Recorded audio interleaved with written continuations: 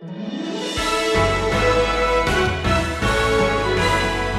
has given you many great and wonderful promises. Here's one that might be the greatest of them all. I, God, who cannot lie, am delivering to you the truth of everlasting life and an everlasting new order for living. Just as I, sovereign Lord, made everything to begin with, I will make all things new. You can count on it. You can depend on it. It's my word, God says. Write it down.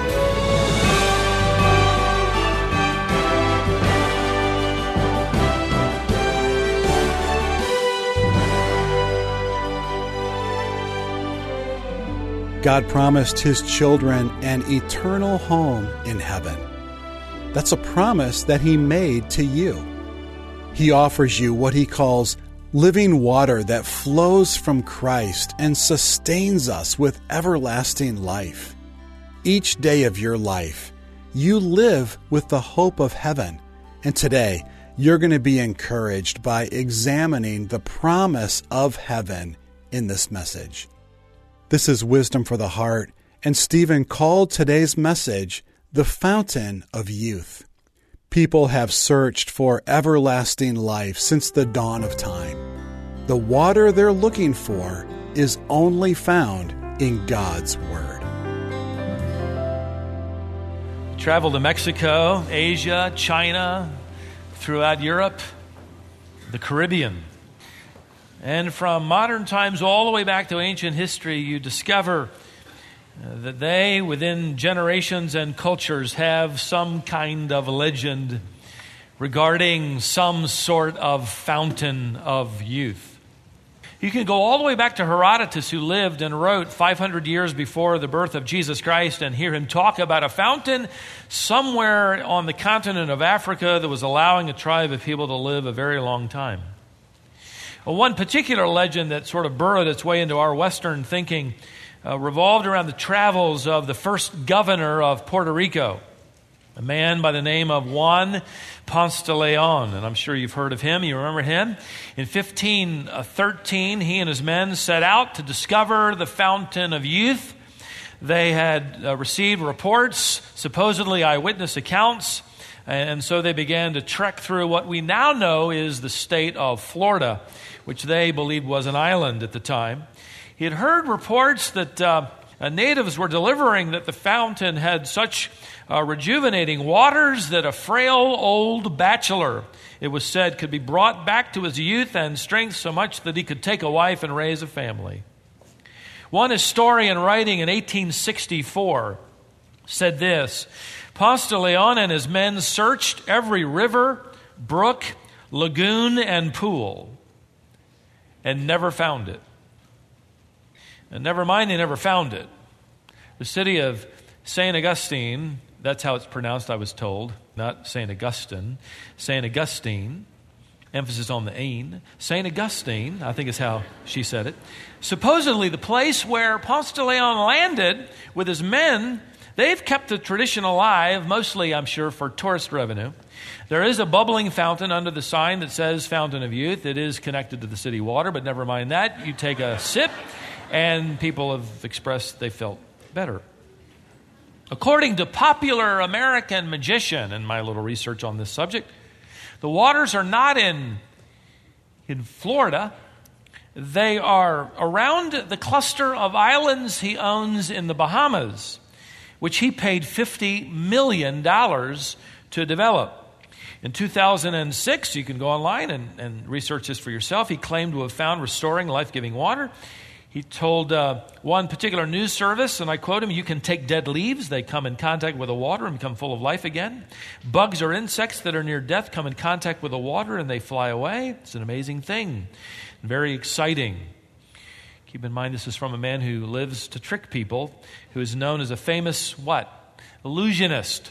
But he's actually said he's hired scientists to conduct examination of the water. For centuries, the subject remains a fascination with mankind. How to stay young. How to beat death. What are tips to living longer? I went online. I found one site, 10 tips, and I wasn't doing any of them at all.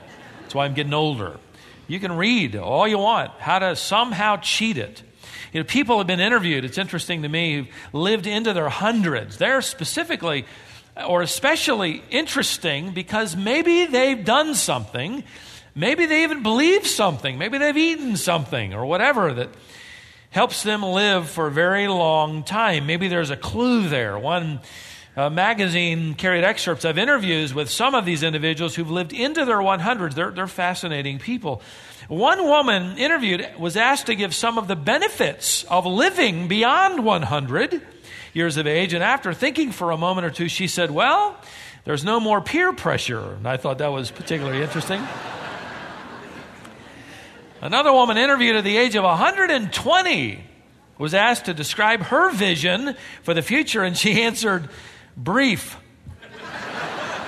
I love the determination of one lady who was more than 100 years old. She informed her pastor that when she died, she wanted no pallbearers from their home church to be involved in any way whatsoever. When he asked her why, she said, well, they wouldn't take me out when I was alive. They're not going to take me out when I'm dead. I think that's just an old joke. It's been around for 100 years, hasn't it? My research on this came across one article by one reporter who traveled to an Asian village. In a village of only 3,000 people, many of them had lived into their hundreds, and so he interviewed them, explored their way of living, their diet, everything, and he found no clue, no secret, no unusual practice, nothing unusual surfaced. No secret emerged.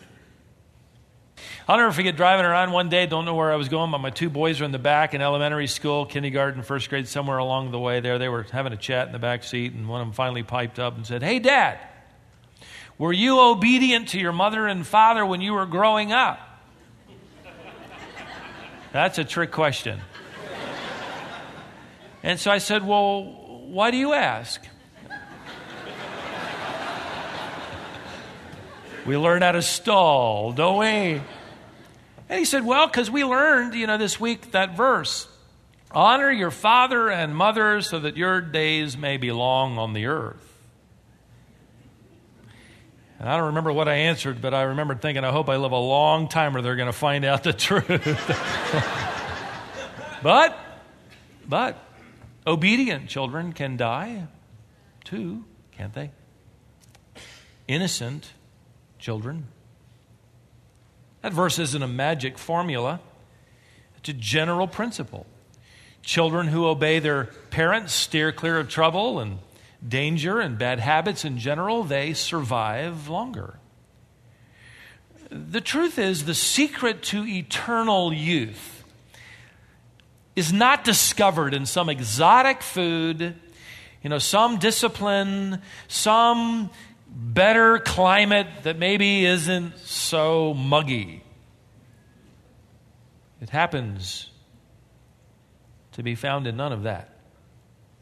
And it isn't in the water in Florida or in the Bahamas.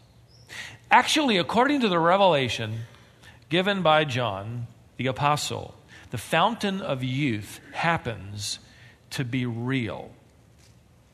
In fact, it happens to be the inheritance of every believer.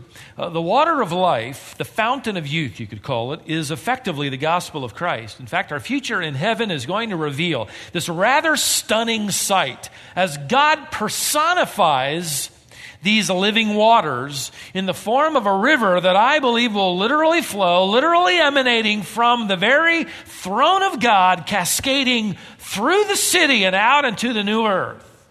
It is for real. And it happens to be your inheritance and mine who've come by faith to Christ. If you have your Bibles, turn to Revelation chapter 21, where John is describing heaven on earth, a new heaven and earth, the universe, and the descending city of God, the Father's house, descending to rest upon this new earth where we will live forever. And we've already learned in this text, in the first few verses, that this is going to wipe out the old order of things, the old way of life. It's all going to be different. And several no mores are delivered. No more crying, no more pain, no more mourning, no more death. These things have passed away. That is, the first way of life on the old planet is now a thing of the past. It's all gone. We now have a brand new way of life on a brand new earth in this brand new heavenly city where we will live forever. And one of the central pieces of this new scene is this fountain of youth, the river of life. Now you'd think, isn't that too good to be true? You know what they say about something that seems too good to be true? It's probably not what? Probably not true. Well, that depends entirely on who is doing the talking.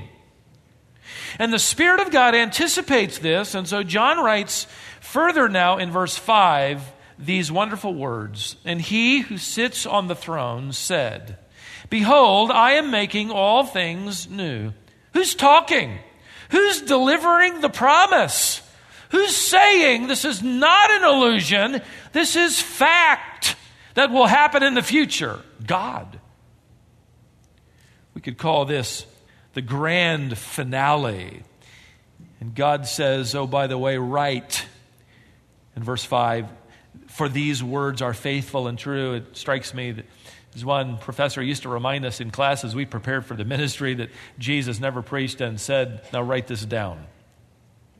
He never told anybody to take notes. Not that that's a bad thing, but he said, he never said, "Write this down." You have a few times where we have God saying, "Write this down." This is one of those times. I know it sounds too good to be true, but I'm the one speaking. Write it down. These words are faithful and true. They will, in fact, come to pass. I, God, who cannot lie, am delivering to you the truth of everlasting life and an everlasting new order for living. Just as I, sovereign Lord, made everything to begin with, I will make all things new. You can count on it. You can depend on it. It's my word, God says. Write it down. You can check it out later and see if it came true. These words are faithful and true. He says, in fact, in the middle of verse 6, look there, it is done. You could render that these things are finished. Wonderful phrase. Just as the work of creation was finished in Genesis chapter 2, just as the work of redemption, Christ cried from the cross, is finished in John chapter 19, so now the work of a new creation for the redeemed, who will now inherit it all, is finished in the mind and by the hand of God in Revelation 21. This is our future scene. In fact, the perfect active tense of this verb, "it is done," literally means that it has come to pass. And the results will continue into the future, and we know the future will last forever. So John, in his revelation, sees something 2,000 years ago that is already finished. We just have the enacting of it in the presence of the redeemed, who will experience it, and more than that, receive it as their inheritance from God. Now, in case you're wondering if God can pull this off, he reminds the reader not only of his promise, but of his power. And John is going to move now beyond the grand finale that he introduces to reintroducing us to this glorious sovereign. Notice in verse 6, God says, "I am the Alpha and the Omega." I am the Alpha and the Omega. What does he mean? Well, the Alpha is the first letter in the Greek alphabet. The Omega is the last letter in the Greek alphabet. If he were writing in our language, he'd simply say, "I am A to Z." A to Z. What that means is, if you could take human existence, human knowledge, human history, and reduce it to an alphabet, God would have been around from the first letter to the last. He is effectively saying, nothing was before me and nothing is beyond me. And by the way, you have the very same expression, "I am the Alpha and Omega," delivered by Jesus Christ, God the Son, in Revelation chapter 22 and verse 13. He claims the same thing. You have it in Revelation 21, in this text in verse 6. You've already read it in Revelation chapter 1, verse 8. The same expression, ladies and gentlemen, is used descriptively of both God the Father and God the Son. They both claim to be without origin and without ending. They are both calling themselves the Alpha and the Omega. By the way, very strong proofs for the full deity of Jesus Christ, who shares it equally with the Father. In the beginning was the Word was with God, John wrote earlier in his gospel, and the Word was God, right? Verse 14, and the Word became flesh and dwelt among us. Jesus Christ, God the Son, is the embodiment of deity, is equal to the Father. And I had a very, very sweet lady come to my porch about 10 days ago, and I was able to rehearse these truths with her, telling her that Jesus Christ claimed to be equal to God the Father. He became flesh and dwelt among us. He, God, equal. And she said to me, well, why would God the Son then always be talking about obeying God the Father? Why does Jesus say, I've always come to do the will of my Father? That sounds subordinate, and it is. There's equality in their essence. There is subordination in their function. Just as in the home, you have equality of essence between husbands and wives, but subordination in function as the husband operates as the head of the household. Both equally human beings, but subordinate in God's design. So also the Trinity. For you have the Son obeying the will of the Father, and you have the Spirit glorifying the Son. Perfect equality in essence, and what a mystery. And yet here we have this declaration that would be awfully hard to get around. In fact, impossible. Where Jesus Christ and God the Father both say, I am the Alpha and Omega. I have no beginning and I have no ending. Now he goes on further in verse 6, and John adds the phrase, quoting our Lord, I am the beginning and the end. I am the beginning and the end. The word beginning doesn't mean he was the first to be created. The Greek word arche doesn't mean the first in point of time. It means the first in a sense of sourcing. He is the original source of all things. You could think of it this way. He's saying that from him comes every beginning. He's the beginning and the end, telos. It means that he is the completion. He is the summation of all things. So he is in total control. He's been around forever and will continue forever. And so that means, my friend, if God controls and is sovereign over the past and he is sovereign over the future and he controls that, then we have every reason to believe that he can control everything in between.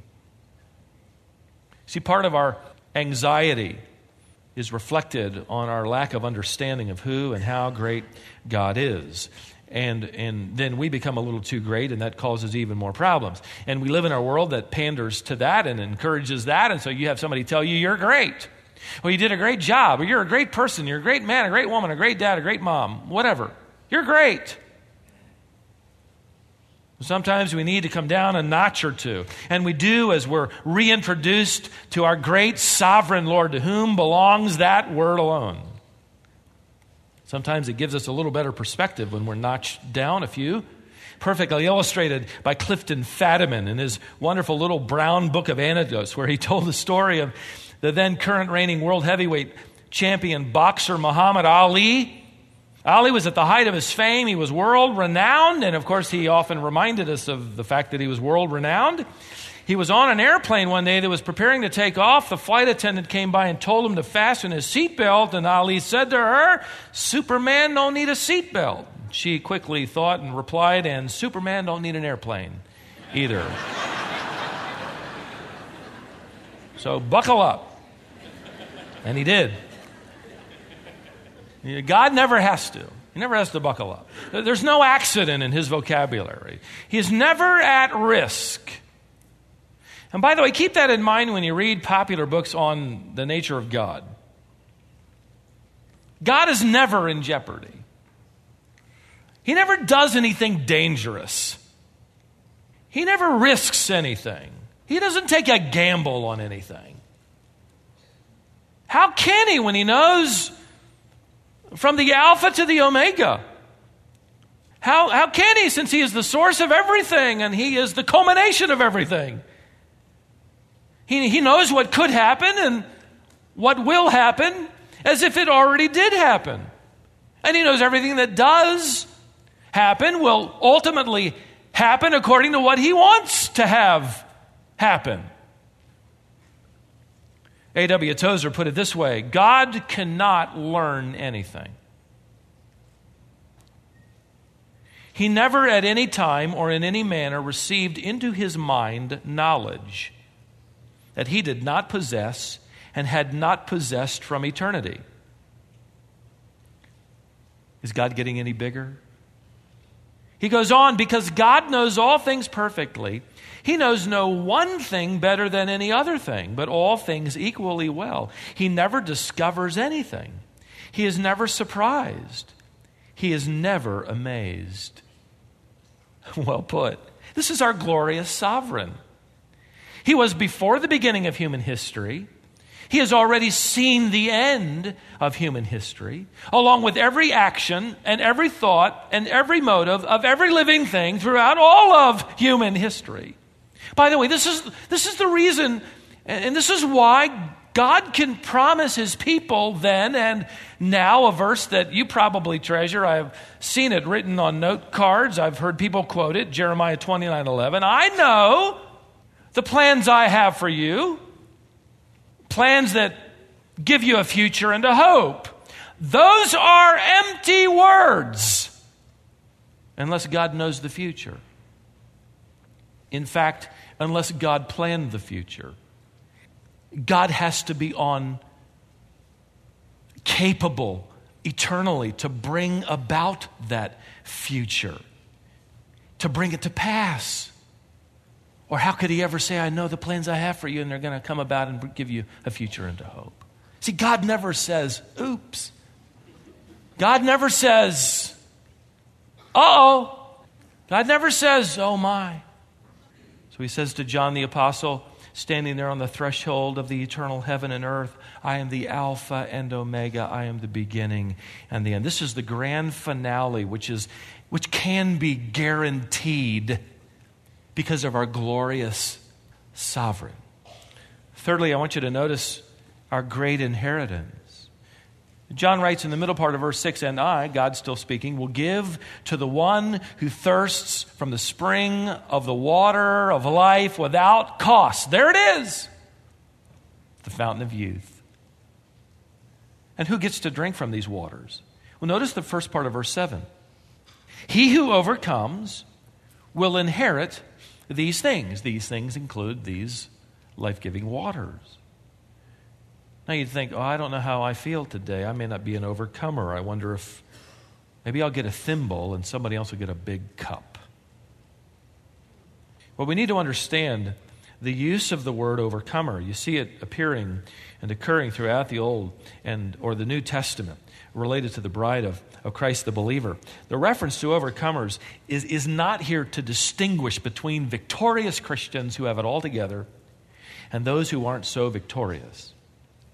Warren Wiersbe commented on this text and he said it this way: this inheritance is not for some sort of spiritual elite individual. John clarifies it for us in an earlier letter he wrote. Listen carefully. He says, for whatever is born of God, literally begotten of God, born again, overcomes the world. Same phrase used here in Revelation 21. And this is the victory that has overcome the world. Our consistency. Oh, excuse me, that's not what it says. Our faith. Who is the one who overcomes the world? But he who believes that Jesus is the Son of God. See, the greatness of our inheritance is not based on our ability to earn it, to deserve it, to merit it, to be worth it. It is based upon the object of our faith, who is Jesus Christ, the Son of God. Now, earlier in John's gospel, he referred to the gospel as being like water that Jesus would offer, that is living, that brings about perpetual life. And this book of Revelation, by the way, even though it is describing the events of the eternal state, still offers this invitation. Here he is describing heaven, and he says, oh, by the way, you'll want this. You'll want this water. If you're thirsty, come and drink. In fact, he repeats the invitation just across the page. Look at chapter 22 and verse 17. We'll look more carefully at a later time. But you notice there, the Spirit and the bride, that's us, say, come. I love that word, come. And let the one who hears say, come. And let the one who is thirsty come. Let the one who wishes to take the water of life without cost. The very same invitation given, the same phraseology used. The fountain of life, ladies and gentlemen, is for free. The fountain of perpetual youth and eternal life has been paid for in full. That's why John says, you can come and drink, and you can come and drink freely. John adds the word freely at the end of this invitation. The verb is used by John to mean just what it says in your English translation. Without cost, without payment due, freely. You could transliterate the Greek word to say gratis. I love that word. You can have this. You can drink gratis. It's free. I mean, David Copperfield paid $50 million for his beautiful island estate and supposedly his fountain of youth. And by the way, we're still waiting for the scientists now 4 years later to confirm whether or not it really is true and those bugs really weren't nearly dead.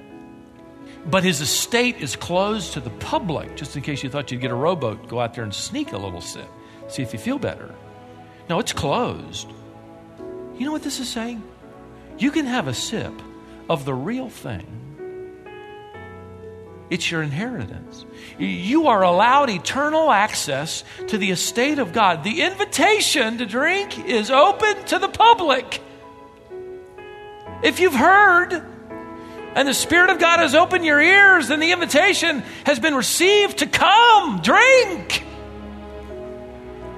We have no idea, only the slightest of ideas of our inheritance.